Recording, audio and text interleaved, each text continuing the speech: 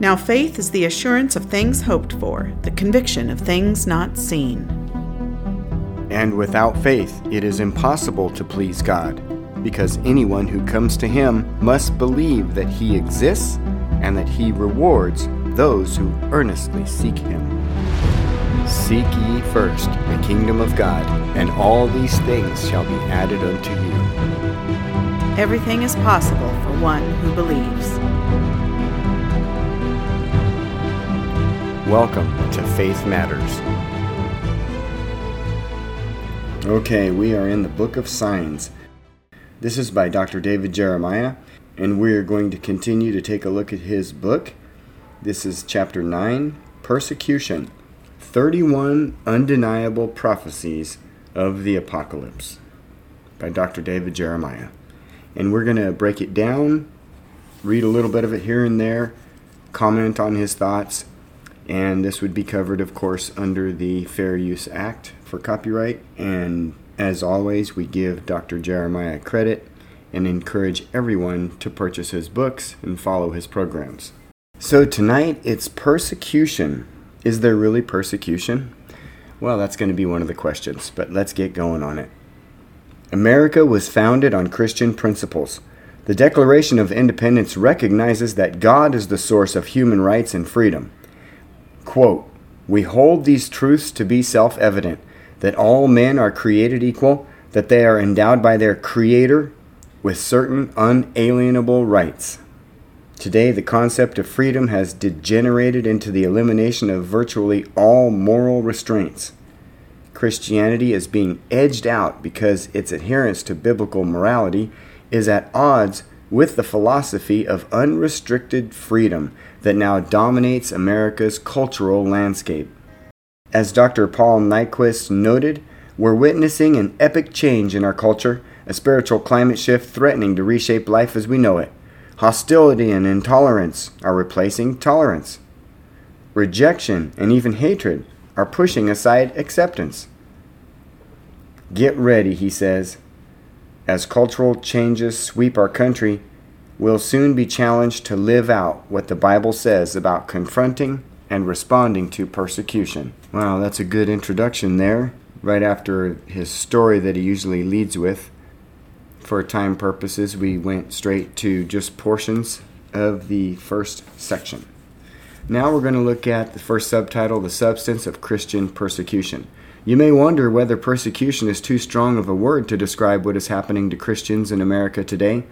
But Christianity Today magazine reminds us that most persecution is not violence. Instead, it's a squeeze of Christians in 5 spheres of life: private, family, community, national, and church. We should not assume, however, that everything bad that happens to us is persecution. Persecution is only trouble that occurs for righteousness' sake. Matthew 5:10. Sometimes our own stress, sin, or bad choices bring difficulties into our lives. 1 Peter 4:15. To be persecuted for righteousness' sake means that we are opposed or suffer solely for following Christ. I completely agree with that, Dr. Jeremiah. The next subtitle, The Stages of Christian Persecution. To show the extent of the persecution problem, let's look at 5 stages of religious suppression occurring in our nation today. Stage 1. Stereotyping. Today, Christians are often stereotyped as ignorant, uneducated, inhibited, homophobic, and intolerant. Movies and television usually feature a Christian as an antagonist, a holier-than-thou bigot who judges others harshly. While it's true that some professed Christians represent the faith poorly, these stereotypes do not reflect the reality of authentic Christianity. They grow out of the rising cultural prejudice against the Christian faith. Our duty is to live our convictions in a way that shows these slanderous depictions to be gross distortions of the truth. Stage 2. Marginalizing. Many secularists want Christianity to be displaced from the center of American life. If the church must be allowed to exist, they want it confined to the realm of personal privacy. That is why public prayer must be forbidden, Christians' influence in public policy eliminated, and Christian holidays secularized. Christians must be excluded from positions of power and influence, which includes politics, academia, entertainment, and the media. Stage 3. Threatening. Banning religious expression with academic, institutional, corporate, or public arenas is not enough for many secularists. They are determined to make Christians pay the price, even when privately performing actions that conflict with the progressive agenda. Dr. Jeremiah goes on with an example of each one of these as I read through them. Make sure you pick up his book, The Book of Signs. Stage 4. Intimidating. In 2013, the American Civil Liberties Union, ACLU, sued Mercy Health Partners, a Catholic hospital, because it did not offer abortion services to a client experiencing a difficult pregnancy. As noted in National Review, quote, "The issue is not whether those who wish to avail themselves to certain services will not be able to, but that those who object to them must be forced to participate." End of quote. Stage 5. Litigating. A growing number of Christians are being taken to court for refusing to compromise their Christian convictions. Many have paid heavily for standing by their convictions.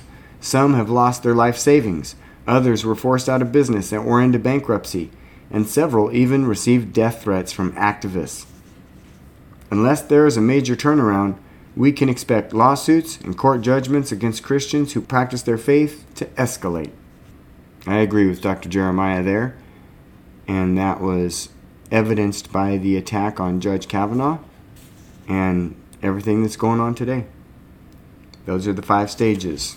I'll repeat them for you real quick. Stereotyping, marginalizing, threatening, intimidating, litigating. Why does the gift of salvation encounter such persistent opposition? It's because along with salvation comes submission to God. But since humanity's fall, people have resisted submission to any power outside self. They demand freedom to define right and wrong for themselves. Christian behavior angers non-Christians because it makes them feel judged. It resurrects the moral accountability that God planted in every human heart. But as Paul wrote, the existence of God and the tenets of natural law are too obvious to be suppressed. Since the creation of the world, his invisible attributes are clearly seen, being understood by the things that are made, so that they are without excuse. Romans 1:20. When Christianity arouses the consciousness of non-Christians, their response is seldom to accept the message, but rather to silence the messenger. This is why persecution has been a persistent counterpoint to Christianity. Persecution in the New Testament begins shortly after Christ's birth and does not end until the final chapters of Revelation. Here are a few of the most notable examples. King Herod. Fearful of reports that a prophesied king had been born in Bethlehem, he tried to protect his dynasty by killing all the male babies born within the prophetic time frame. Matthew 2, 1 through 16. 2. John the Baptist, the first public proclaimer of Christ, was beheaded by Herod's son, Herod Antipas. Mark 6, 25 through 29. The Jewish people, angered over Jesus' message, tried to kill him before their successful crucifixion plot. So many examples of that. Peter and other apostles were arrested, beaten, and imprisoned for preaching Christ.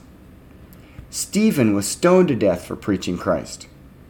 The first Christian converts living in Jerusalem fled persecution by the Jewish leaders.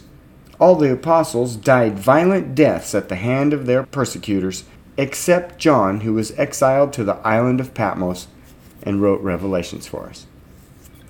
Paul was imprisoned, stoned almost to death, 5 times beaten within 39 stripes, 3 times beaten with rods, run out of town, and often hungry, cold, and without adequate clothing. 2 Corinthians 11, 22 through 29. Soon after Pentecost, many Christians were forced to leave their homes and faced imprisonment or death. Did this make them bitter, unhappy, or regretful? Instead of bemoaning their faith, Luke tells us that they formed a flourishing, supporting community. Quote, The multitude of those who believed were of one heart and one soul. Neither did anyone say that any of the things he had possessed was his own, but they all had these things in common. And with great power the apostles gave witness to the resurrection of the Lord Jesus, and great grace was upon them all. End of quote. Acts 4:32 and 33. Persecution increased their dedication and made them bolder in proclaiming the truth. It is an inspiring example for us today. Persecution of Christians in history. In the 1st century, Romans under Nero burned Christians on stakes and fed them to lions for area entertainment. Later, the Roman Emperor Domitian declared himself to be Lord and God and executed Christians who refused to worship him. Other empires, nations, and religions have also taken up the sword against Christians. 17th century Japan made Christianity illegal, expelling missionaries and executed converts. 18th century China made Christianity illegal and persecuted Christians severely. The French Revolution of 1789 outlawed Christianity. Clergies were banished or killed. Churches were desecrated, and all semblances of Christianity were removed. The Ottoman Empire had a long history of persecuting Christians. Estimates of Christian deaths during the history of the empire run as high as 50 million. And after the Russian Revolution of 1917, churches and Christian teaching were made illegal. The state confiscated all church property. Millions of dissenters were executed. Now on to persecution of Christians in today's world. In 2018, in 1 month in the fall, these startling headlines screamed in the news. At least 7 killed in attack on Christians in Egypt. 80 lashes and other brutal sentencing for Christians in Iran. China shutters 6 more Christian churches and tears down crosses. These are not isolated events. Every month in our modern world, 255 Christians are killed. 104 Christians are abducted. 180 Christian women are raped, sexually harassed, or forced into marriage. 66 churches are attacked. 160 Christians are detained without trial and imprisoned. Every month in our modern world. As you can see, these statistics are crazy, and I know there are things going on even worse since 2018. Now, what are the side effects of Christian persecution? How should Christians in the United States react to persecution? Our first response might naturally be anger, but the New Testament gives us more constructive response. The early Christians suffered severe persecution, but we don't find them responding in anger. On the contrary, they found positive benefits in suffering. Paul told the Philippian church, quote, "To you it has been granted on behalf of Christ, not only to believe in him, but also to suffer for his sake." Philippians 1:29. Paul made suffering sound like a gift. Really? The natural impulse is to say we'd like to return it. But to reject suffering is to miss out on enormous blessing. Let's explain just what this means. So let's go with this. Suffering promotes character. Although persecution is inflicted by enemies of God, we can use it to mold us into greater Christ-likeness.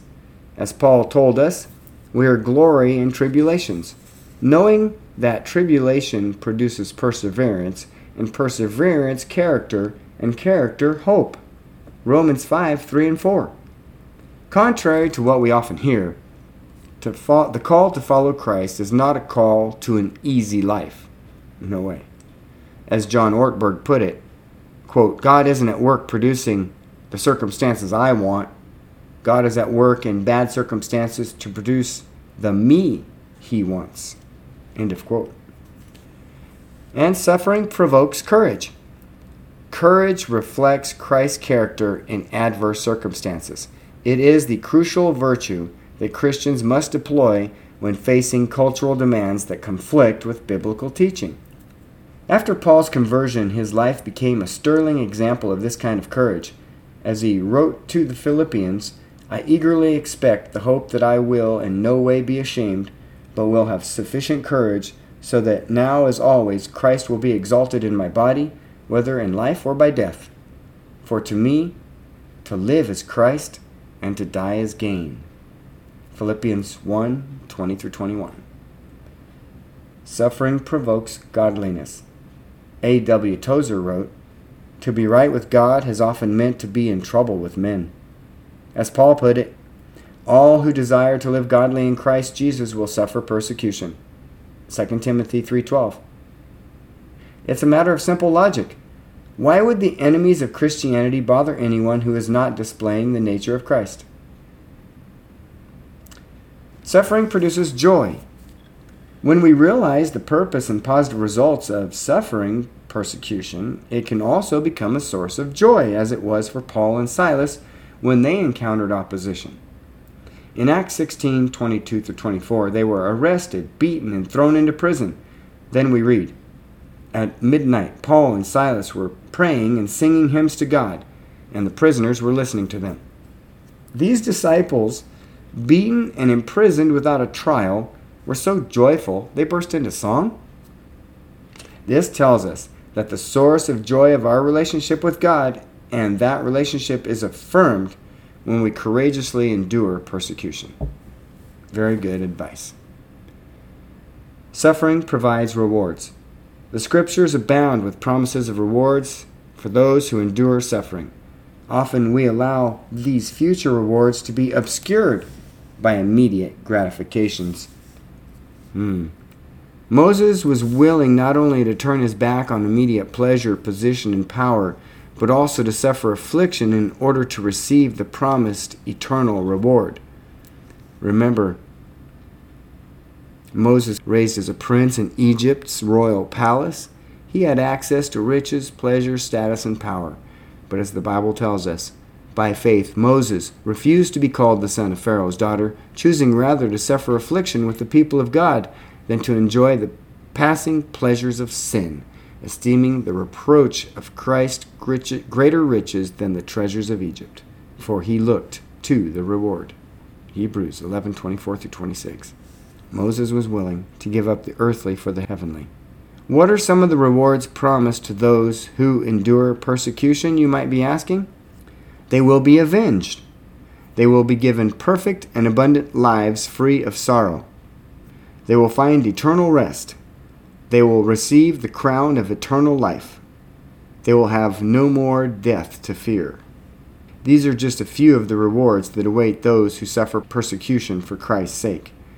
Paul wrote, "I consider that the sufferings of this present time are not worthy to be compared with the glory that shall be revealed in us," in Romans 8:18.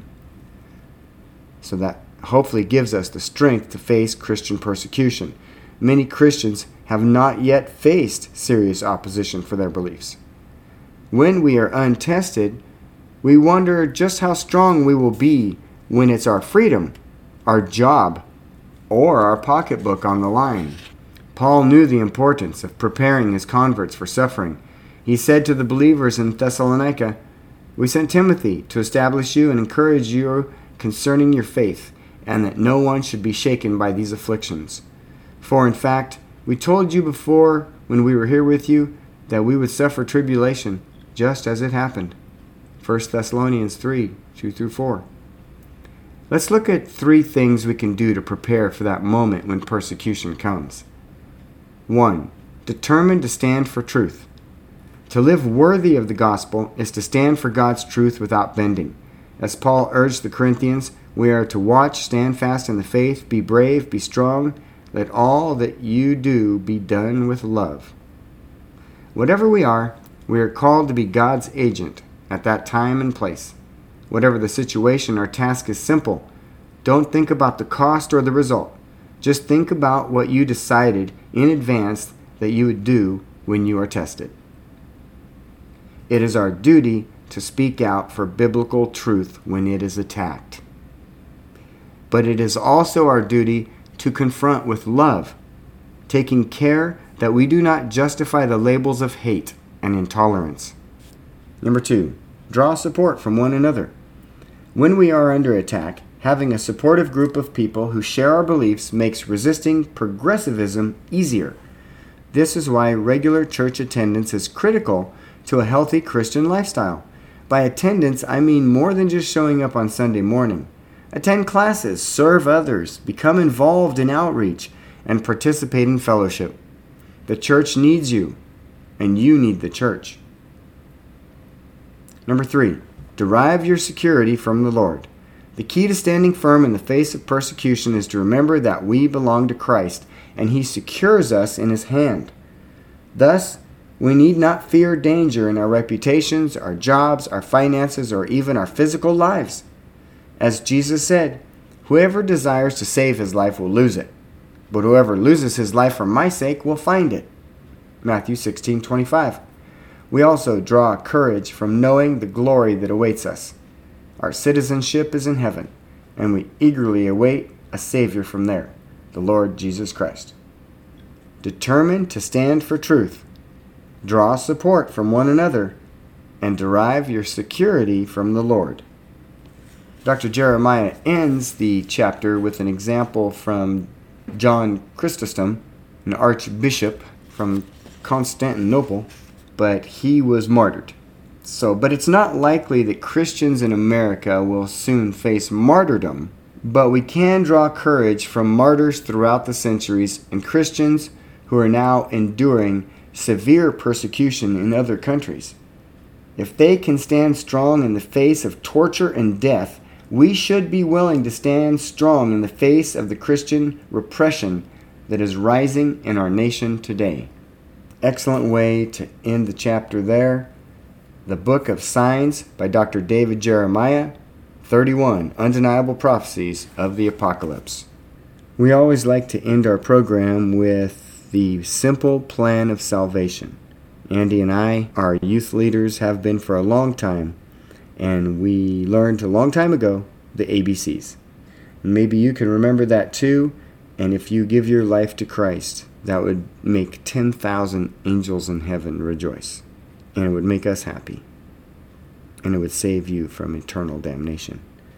The ABCs are simple. It's admit that you're a sinner, believe that Christ died for our sins and that He is Lord, and C, confess to the world that He is your Savior, and realize that Christ died for our sins once and for all of them, past, present, and future.